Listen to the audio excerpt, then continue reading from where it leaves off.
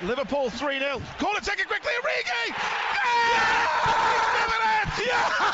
Unbelievable! Hello and welcome to the Anfield Central podcast. The quadruple is still on as Liverpool soar through to the quarterfinals of the Champions League despite a 1-0 defeat to Inter Milan at Anfield. My name is Luke and I'm joined as always by James to discuss that and all of the latest Liverpool news. How are we doing, James? Yeah, not too bad. Just a bit of a weird feeling this morning. You're through to the next round, but there just seems to be negative comments about the team wherever you look at the moment on social media after last night's result. Yeah, so it's a bit of a weird one, isn't it, really? Obviously, as I said in the intro there, a 1-0 loss to Inter Milan in the Champions League last night, but the job was done really in the San Siro with that 2-0 victory away from home. What do we make of the game last night? Because obviously there was no obligation for Liverpool to come out and be really eager to try and get the win, knowing that you've half done the job already in Italy. But I don't think we played too badly. Created a lot of chances, just probably wasn't clinical enough on the night. Yeah, I think you've just hit the nail on the head there. I think if you look back at the game, hitting the woodwork 3 times, and then Diaz having his shot. I don't know where Vidal comes from, because if you watch the replay, he's nowhere near the 6-yard box when Trent whips the ball in. But I mean, there straight away, there's 4 chances that Liverpool should have tucked away. And I think it was just one of them nights. And I think, these games have been coming for Liverpool. Look at West Ham on Saturday again. It was a slug, and Liverpool had to dig deep to come out of it. And I think just a moment of brilliance from Martinez after a sloppy Matic ball, I don't think gives a fair reflection of the game. I think obviously neutral fans and people who are don't follow Liverpool would have seen that result and think Liverpool might have scraped through. But I think Liverpool were in full control of the game from minute one, really. I just think, as soon as that goal goes in, you start to think, oh, is there a chance Inter Milan come back? But I felt like Liverpool were in control. And then the substitutions come on, and I think, it's right to bring Naby on. I think Curtis Jones probably had his poorest game for a while in a Liverpool shirt, but you bring someone like Naby on who's quick and can take the ball and can move it along. I think that's what made it harder for Inter Milan as they were chasing that second goal. Were you surprised by Jones getting the nod in the midfield last night? Obviously, as I said, job was kind of 75% done, I guess you can say, already in Italy, but it's a big game for him, probably the biggest game he's came in, knockout game, Champions League under the lights at Anfield. And there were some really senior guys left out, Henderson, Naby Keita, etc. So it was a big kind of show of confidence for Klopp to put him in the first place. Yeah, I just thought it was strange because, it wasn't, I think we were speaking here last week before the West Ham game, and Curtis Jones hadn't been involved in the last 4 matchday squads. And now all of a sudden he's thrown into a Champions League quarter-final against the reigning Italian champions, who are still going pretty well in their own league. So I was very surprised by it. And like I said, I don't think he had the greatest game. You can put that down to he hasn't just seen many minutes on the pitch recently. I mean, he came on as a sub against West Ham for 30 seconds and he just put the ball in the corner and that was it. So I don't want to be too critical. But I was very surprised. You've even got the likes of Chamberlain, even Harvey Elliott, who you played in the away leg. Could have played him in there as well. Maybe Klopp's just looking at the rotation because, again, we're playing Saturday and then we've got another game midweek. I think maybe that's just playing on his mind a little bit. But, yeah, I was very surprised with Curtis Jones getting the nod. And looking at, I guess, the tie over the 2 legs, we spoke a little bit already about, there's been a few moans and groans on social media from Liverpool fans and even a few, I think James Pearce wrote a piece in The Athletic today about Liverpool being a bit sluggish. But to put it into a bit of perspective, a couple of statistics out there. I think that Martinez's goal last night was the only shot on target that Inter had in the entire match, and it's it's an absolute, like you say, 1 in a million strike that keeper can't do anything about. Puts you under a bit of pressure, but then also I know a lot of people might not put much stock in expected goals, but I think it's a good parameter for what we're talking about here. Is that Inter's XG over the 2 legs was 0.8 and Liverpool's was 3.27. So the chances being created, and I think those statistics show that Liverpool over those 2 games were the dominant side. But I guess the aggregate scoreline probably flatters Inter Milan a little bit. I just think that Liverpool came through the group winning all 6 games. And I think then we've gone to Inter Milan and we've won a 7th consecutive game. And then I think fans, I mean, I hate Twitter fans anyway, but I just think fans are sort of expecting this wave, a bit like when we finished second to Man City, where Liverpool just ride this wave and continue to win every single game. I think it's going, that's completely unrealistic. There's going to be slip-ups here and there, but at the end of the day, Liverpool are through. They've got the name into the next round. They'll be in the draw next Friday. I think that's when the draw is. And you're in the quarterfinals. You know what I mean? You're only, 4 games away from a final then. So, I mean, sometimes you've just got to take, a poor result. It wasn't a poor performance. It just wasn't the result that Liverpool fans would have wanted. Yeah, exactly. I think if the chances weren't being created, maybe you could have a bit more, it might be a bit more valid, but, 9 times out of 10, Salah's got 2 goals last night, hasn't he? But as it was, he's at the post, he's at both posts. Particularly the first one, he probably should have, absolutely buried. And Joel Matip hit the bar as well with an absolute thunderous header. So there's these little moments, these fine margins in games that could make the scoreline completely different on another day. It's 4-1, isn't it, really? But probably the biggest moment of the match last night was the Alexis Sanchez red card. It came immediately after Inter had taken the lead. I think at that point in the game, Inter's tails were obviously up because of they took the lead and the manner of the Martinez goal got the away fans going, and Inzaghi on the touchline was going mad at every decision. But what do you think of that talking point? Do you think it was harsh or, well deserved? I think he should have been sent off for the first tackle on Thiago. I don't see how that one was even a yellow card. He's gone straight down the shin on Thiago. So I think he was very lucky to still be on the pitch from that one, especially with VAR. The second one, listen, there's cameras all around the pitch now. And I think regardless of whether you've won the ball first, the referees and the VAR referees are now looking for how you've come out of the tackle as well. And it's on his ankle. It's high. There's no need for him to slide in the way he did. And I don't think there's no arguments. I think the assistant manager got sent off for Inter Milan as well. He got sent packing at one moment. And then you've got the likes of Vidal and the likes of that crowding the referee. But I often think if it was against, if it was Fabinho doing it to Sanchez and he was on a yellow card, they'd be asking Fabinho to be sent off. So I think he's very lucky with the first one anyway. So I think if you add the two together, I don't think there's many arguments for it. Yeah, the first one was definitely, for me, a red card anyway. The second one is a bit more 50-50, but completely agree with what you say there, that assessment that he was lucky to be on the pitch anyway. So I'm not going to complain too much about it, are we? But on a similar note, we quite often praise European referees on this podcast, and when we're kind of berating the British officials, but he had a bit of a nightmare last night, the ref, didn't he? He was pretty awful. Oh, it was one of the worst refereeing in the last couple of seasons. I think, like you said, we've always said recently that no English refs have gone to the World Cup, and it's all the European refs at the moment. But I just think he had no grip of the game. I just think the minute you let one thing go, or the minute you blow up for one thing, you've got to blow up for it consecutively. And we know what the European players are like. You feel a little bit of contact, they go down on the floor. I mean, the Mane yellow card for the apparent elbow on Bastoni, I couldn't believe it. And then it's like the one with Henderson as well. He goes in and he takes a swipe at the ball. Then he gets penalised when he's just been fouled. And yeah, I think it was because of the type of game it was both sides. Because Inter Milan, to be fair, went for it more than they did in the first leg. Obviously, they had to.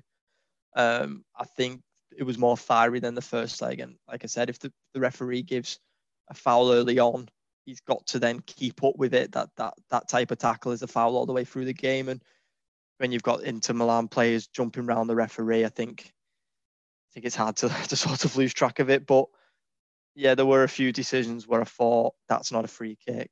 He needs to get up.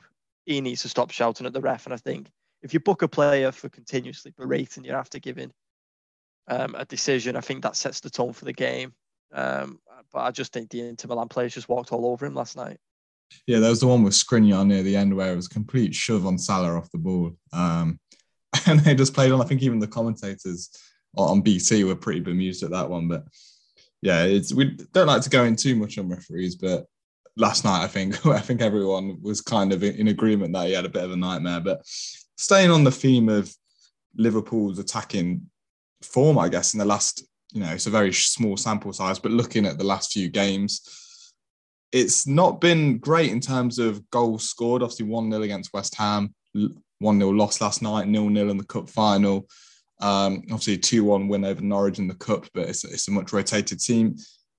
Is it a cause for concern a little bit, or is it just, quality, is permanent as the phrase goes, so it will rectify itself?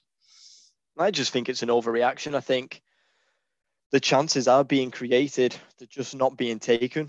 I think like we go back to this time last year when Liverpool were in dire straits and were losing 4 consecutive games at home and we weren't scoring. It's because there was no chances being created. At least now you've still got, Trent and Andy Robertson were brilliant again last night. They're always going to create chances. You've got players like Thiago, and I think again Diaz came on and it just added a completely different dimension to the game and how Liverpool play. And I don't think there's any cause for concern. I think if Man City score 3 games in 3 games in a row, they only win 1-0. I don't think there's any concern. I just think it's Liverpool from when Jurgen Klopp's come in. You're used to Liverpool playing the rock and roll football, scoring 3 goals, 4 goals at will. I think as soon as they just dry up a little bit, I think there's a bit of an overreaction. But it's like I've said to some of my mates since the West Ham game. They said Liverpool got a little bit lucky. I'll take them lucky games 1-0 all the way till the end of the season. As long as Liverpool come out on top, I'd much rather win every game 1-0 than to win 4-0, then draw 0-0. Then, you know what I mean? It's just one of them, isn't it? You're just not going to please anyone, especially in football.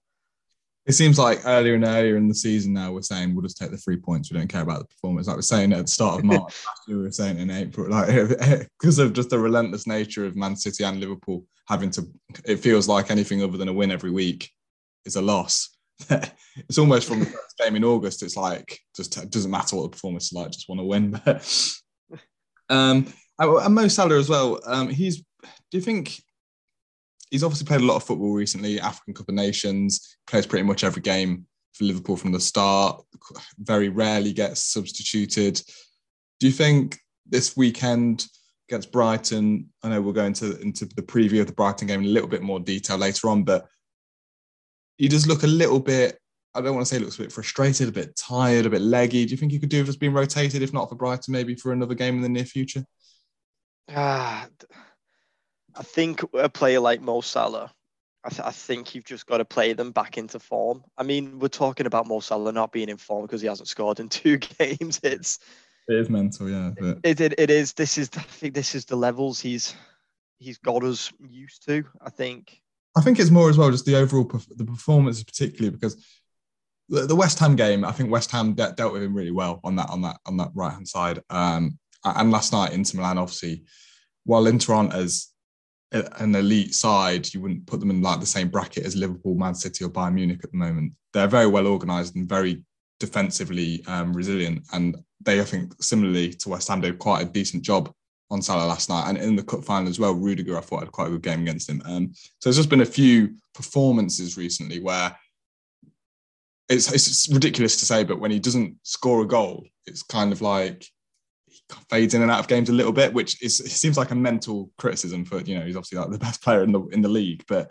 what I'm getting at. You see that? Yeah, and I totally get it. I think sometimes Salah's biggest critic, the biggest criticism of him is sometimes if he's not scoring or if he's not assisting, sometimes you can forget he's on the pitch sometimes. And like you're saying, it's mad to think that we're criticising him in any sort of way. But I think especially in that West Ham game on Saturday, I think he was just trying things that he's never done before. He was trying half volleys with his back to goal at the edge of the box.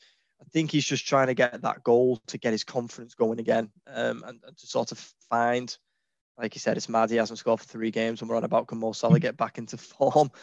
But I think there's sometimes where Salah does go for goal more often than he should, and you can see that against West Ham. He misses the one-on-one against Fabianski, and then I think then he thinks he's got to make up for it. He's got to score, and I think that sometimes just clouds his judgment a little bit when he should play the ball off and when he should score. But you're talking about a title charge here, and as much as the front three of Diaz, Mane, and Jota would, I think, can do the job against Brighton. It can do the job against pretty much every team in the Premier League. I think it would even give City some problems. I still think you have to keep Mo Salah in there because, at the end of the day, it's Mo Salah. And if the ball falls to anyone inside that 18-yard box, there's no other player I'd want swiping his left foot at it than Mo Salah. And Thiago obviously was back yesterday. A little bit of a surprise, I think, seeing him go straight back into starting 11, but I guess that kind of emphasises how highly Klopp values him. And all Liverpool fans know what he brings to the table. We were all a bit worried after the cup final, weren't we, about how long this injury would be, but just over a week later and he's back in.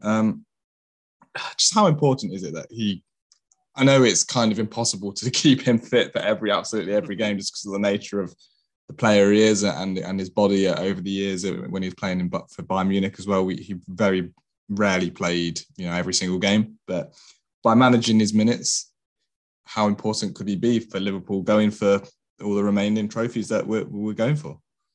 I think he's the difference between just coming away with a Carabao Cup or coming away with another 3 or even another 2. I think he's the most naturally gifted player in the squad. I mean, again, last night you see him playing some passes and dropping the shoulder, and there's just something that he's just got something that no other player in the Liverpool team's got. I mean, Liverpool's team isn't the most technically gifted in terms of natural ability on the ball and taking a man on. We've always said Fabinho and Henderson are very robust. They'll do a job. They'll break passes of play up and they'll play the ball off when they need to.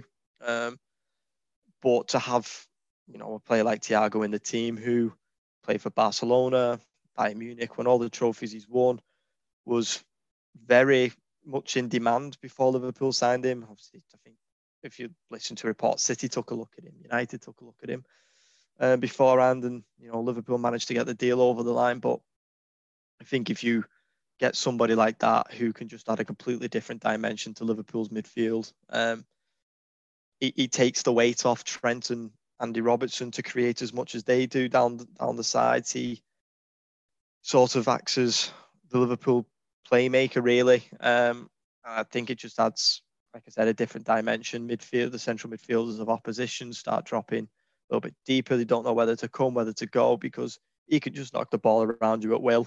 And he's definitely in the top 3 gifted, best midfielders in the Premier League at the moment, just in terms of natural ability. And like I said, he's very much the difference maker between winning one trophy or coming away with more at the end of the season. Someone else I think I'd just like to highlight for their performances over the past couple of games has been Trent Alexander-Arnold. Obviously, we know what he's all about. We know what his game is, how good he is going forward and crossing and creating chances. But the last couple of games, his defensive ability has really kind of shined, really, because there have been cagey matches against 2 really good teams in West Ham and obviously Inter Milan last night.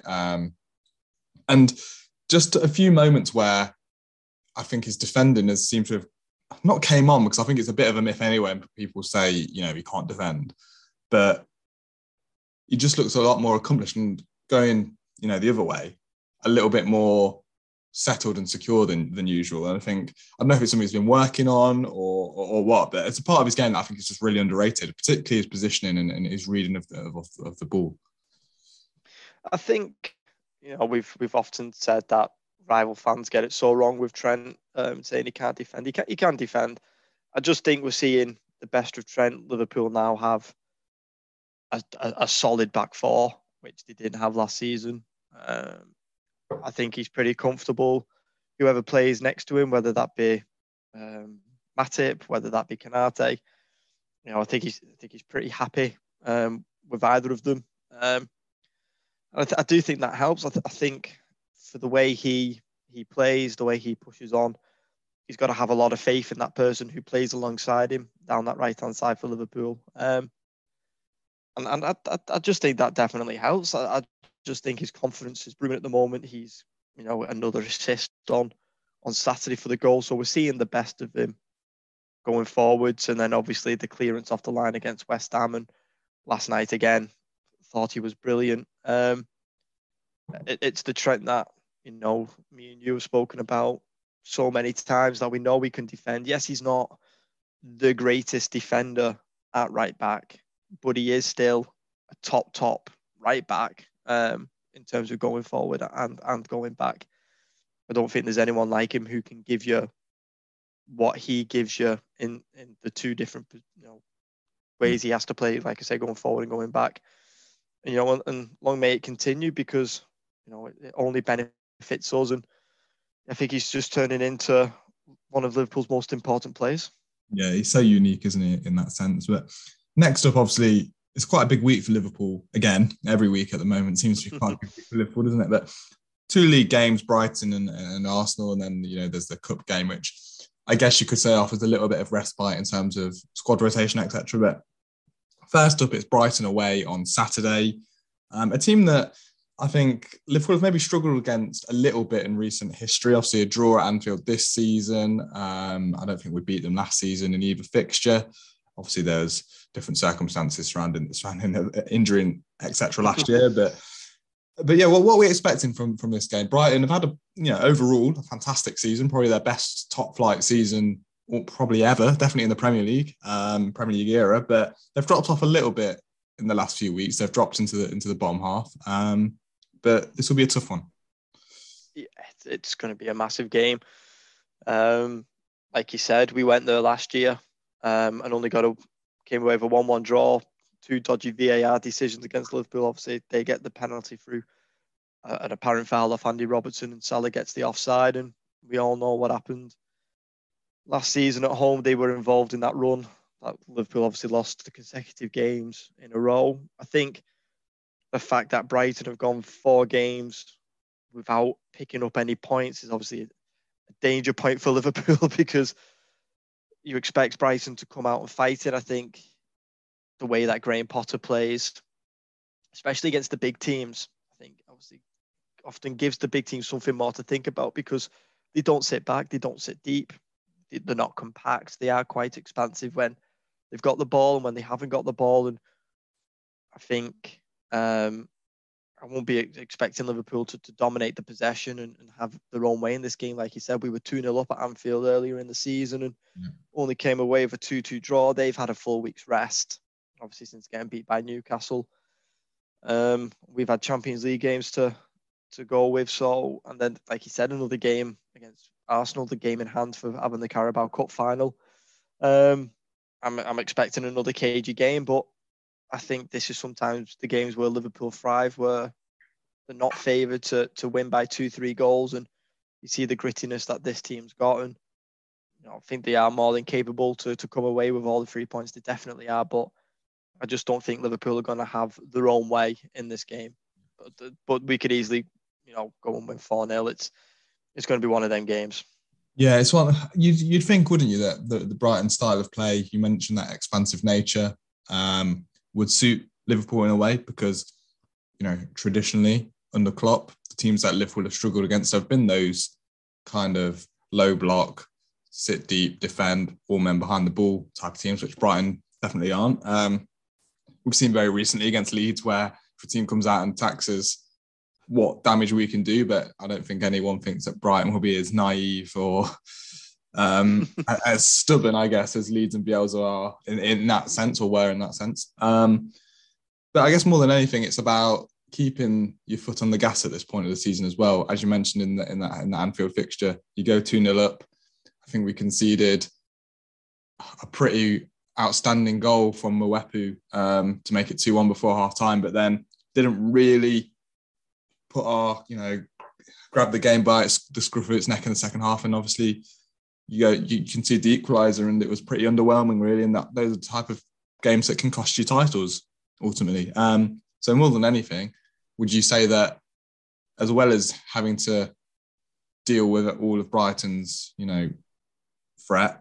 It's about not letting up, being 100% focused and just getting the job done and staying on it. Yeah, I think it's just treating every team the exact same. No fixture is bigger than any other now. It's coming up to the end of the season and you're going for domestic glory. It's every game, all of a sudden becomes a cup final. I mean, we're going to be playing at 12:30, which I don't think a great kickoff time to Liverpool. If I remember correctly, we don't seem to do too well away from home on 12:30 games, especially after European games. And then it's pressure onto Manchester City. They've got to then perform. They're going to see potentially Liverpool close the gap again to 3 points with a game in hand. And it's just all about applying that pressure. Whenever Liverpool are playing before Manchester City, you've got to go out and get that win and give them something to think about. And listen, that's just where we are at the moment. To go from 14 points behind what we were a couple of weeks ago to 6 points behind with a game in hand is absolutely ridiculous for what this team has managed to do the last couple of weeks. And it's just all about riding that wave, carrying on the momentum. Like I said, just treating Brighton as if we would against Manchester City. Don't take your foot off the gas, as you said, and just try and get over that line, because one of the two teams is going to slip up, and you've just got to do everything you can to make sure it's not yourself. And how big a week in the story of Liverpool's Premier League title charge could this be? Because as well as you've got two away fixtures, Brighton and Arsenal, pretty tricky away fixtures on paper. You probably couldn't pick two more difficult ones other than going to Man City and Chelsea. Arsenal in really good form at the moment as well. City go away to Crystal Palace on the Monday night. That's not a guaranteed 3 points. We know that Vieira's done a great job at Palace, and I think Palace have done a decent job over the years against City generally. They've got quite an okay-ish record compared to most teams, haven't they, against them? They beat them 2-0 earlier in the season. I think so, yeah. 2-0 at the Etihad, yeah. So there's that element as well. So it could go one of two ways. You could have, if Liverpool win both those games, 6 points, adds the pressure on. City drop points as well. Not, in theory, Liverpool could be top of the league by the end of the next weekend. But the other way, a couple of points dropped, it could look like the title is completely gone, because I think Liverpool's running is far more difficult than City's. I think on paper, we've still got to play, obviously, Arsenal, we've still got to play Man United, we've still got the derby. I know that Everton aren't up to much at the moment, but a derby's a derby. Whereas City's running, I think it's a lot of teams in the bottom half who you'd expect them to just blow away. So this week seems to me like a big one. Yeah, I 100% agree with you. I think the fixtures are running out to sort of say, if City slip up this week or if they slip up next week. I think we're getting past that point now. And it could, as many people have been saying, it could just come down to that final game, Liverpool versus City, I think we play them with 4 games to go. Yeah. There's not many games left after we play each other. And like you said, they've got Palace and then Burnley, and then it's us. And then they're running after that. Wolves, Watford, Leeds, Newcastle, West Ham, Villa. I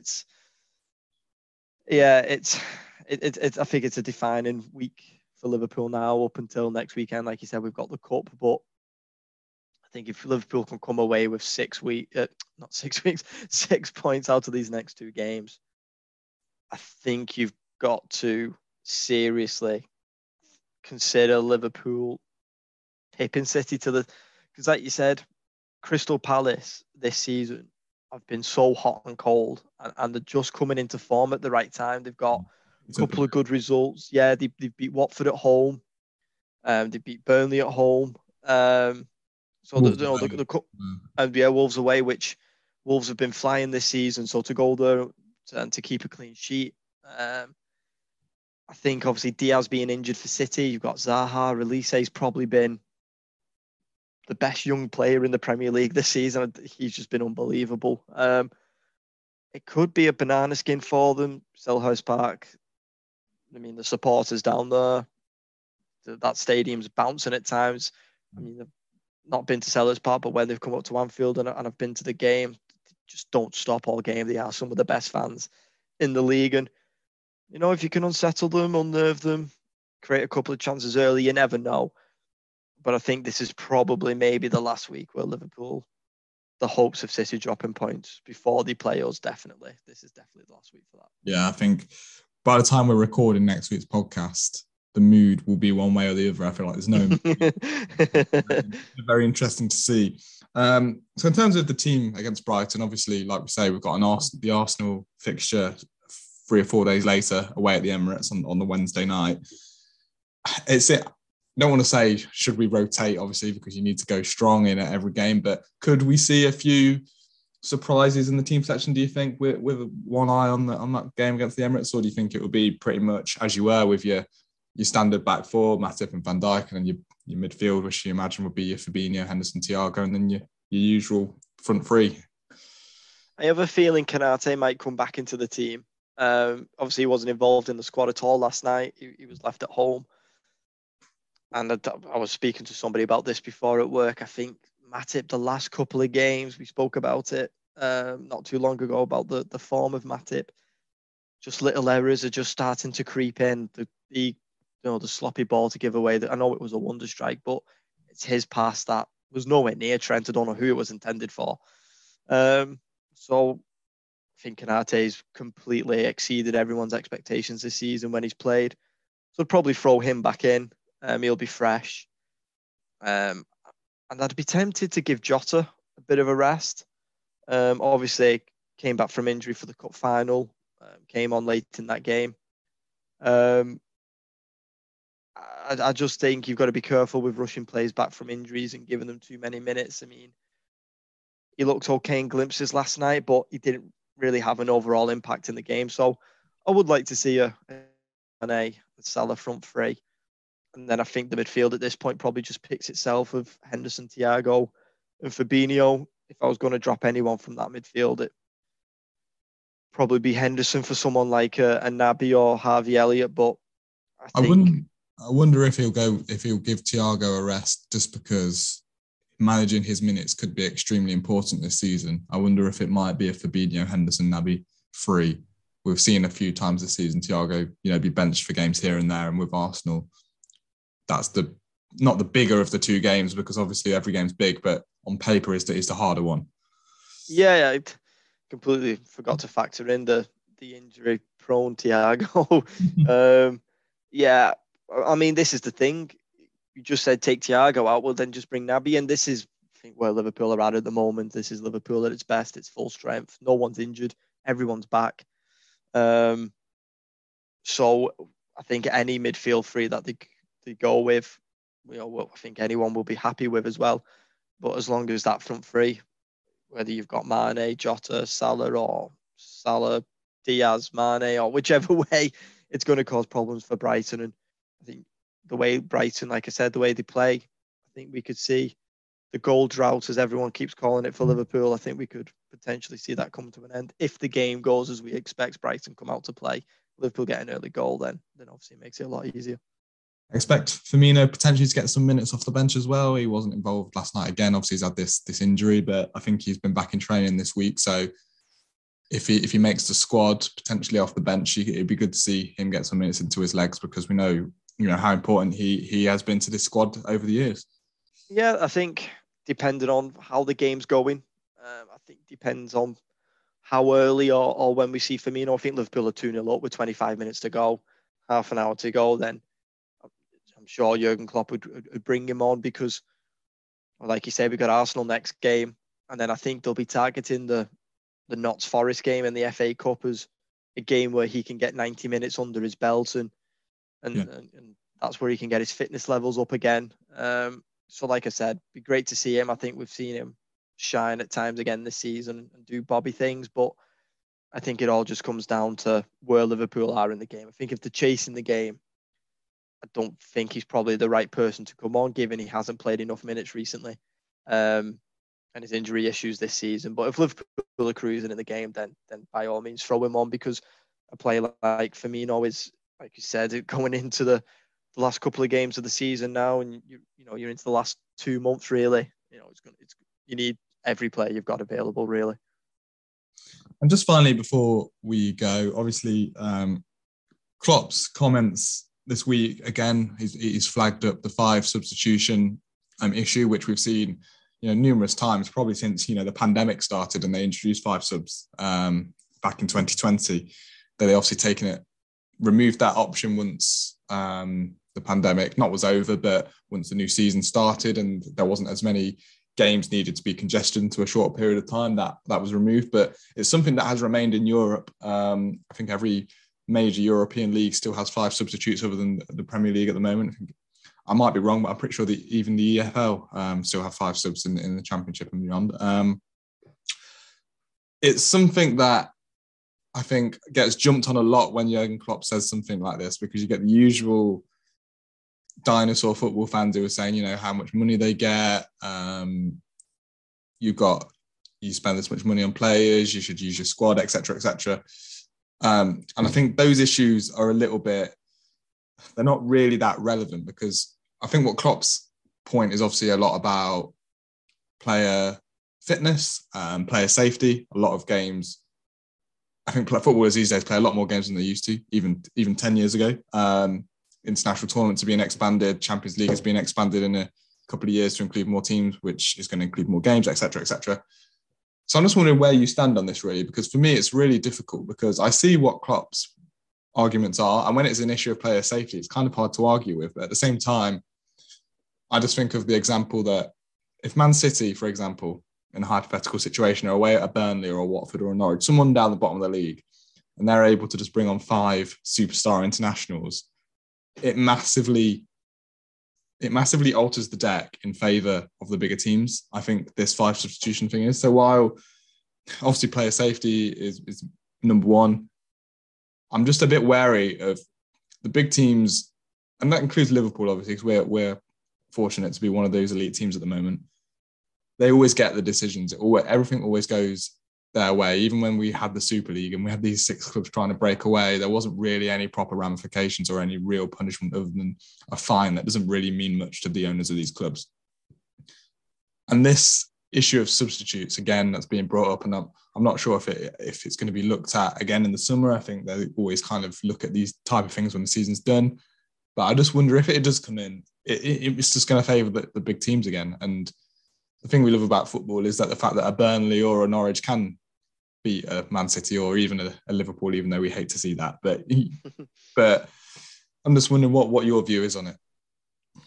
I think it is, like you said, it is a tough one, because I've seen it, the meltdown when Klopp gets quoted on Twitter especially, and I do get the point. There's teams of Crystal Palace, Brighton, etc., who were saying, it's obviously going to benefit the bigger teams. City can bring Bernardo Silva, Foden, Grealish, Mahrez, and Jesus on in one game if they really wanted to. Liverpool can bring Diaz, Origi, Thiago, Harvey Elliott, and Naby Keita if they wanted to. So I do get the whole, and I do think it will disadvantage the smaller teams. I think we won't have to talk about squad rotation as much, because you're going to be able to bring an extra 2 players on. I think what Klopp's just trying to get across is the point of the option to make 5 substitutions. I don't think, because even when the 5 substitution rule was in, like you said, after we came back from the pandemic on Project Restart and the season behind closed doors, not every team had to make the 5 substitutions. The extra 2 substitutions were just there if you feel they are required. But I think Klopp's sort of looking at it as Liverpool they've got to 1 cup final, they're in 2 quarterfinals of another cup competition. Through no fault of their own, through obviously Leeds cancelled a game. We had so that game's been rescheduled. So then you've got more midweek games, and Liverpool had this issue last year where players were injured and we were having to play Henderson at centre back. I just think he's a little bit wary of, and just letting the fans know that you can't demand that these set of players play week in, week out and play to the highest level, or else you are going to get injuries, you are going to get fatigue. I think that's just what it is. I think he's just looking at it as a manager who is competing in all 4 competitions at full strength. is he just doesn't want to go back to where he was last year, where everyone was injured and he was having to go over to the youth team and ask if there was any spare players to play at centre half, basically. But I do think you've got to be very careful with it, because you are going to get these smaller teams. And like you said, when Norwich were up 2 seasons ago, they beat Man City at home. And I think that these shock results that you do see, they'll become more and more rare. And I think you've got to keep the league as competitive as you can. Liverpool, we want City to drop points. We don't want them to be bringing two more, like you said, 2 more superstars on. I think the fairest way is just to keep it at the 3. That's my personal. If you want fairness up and down the league, you've got to keep it at the 3. If you're worried about player safety, this is where the player safety comes in, because not every team gets that far into cup competitions.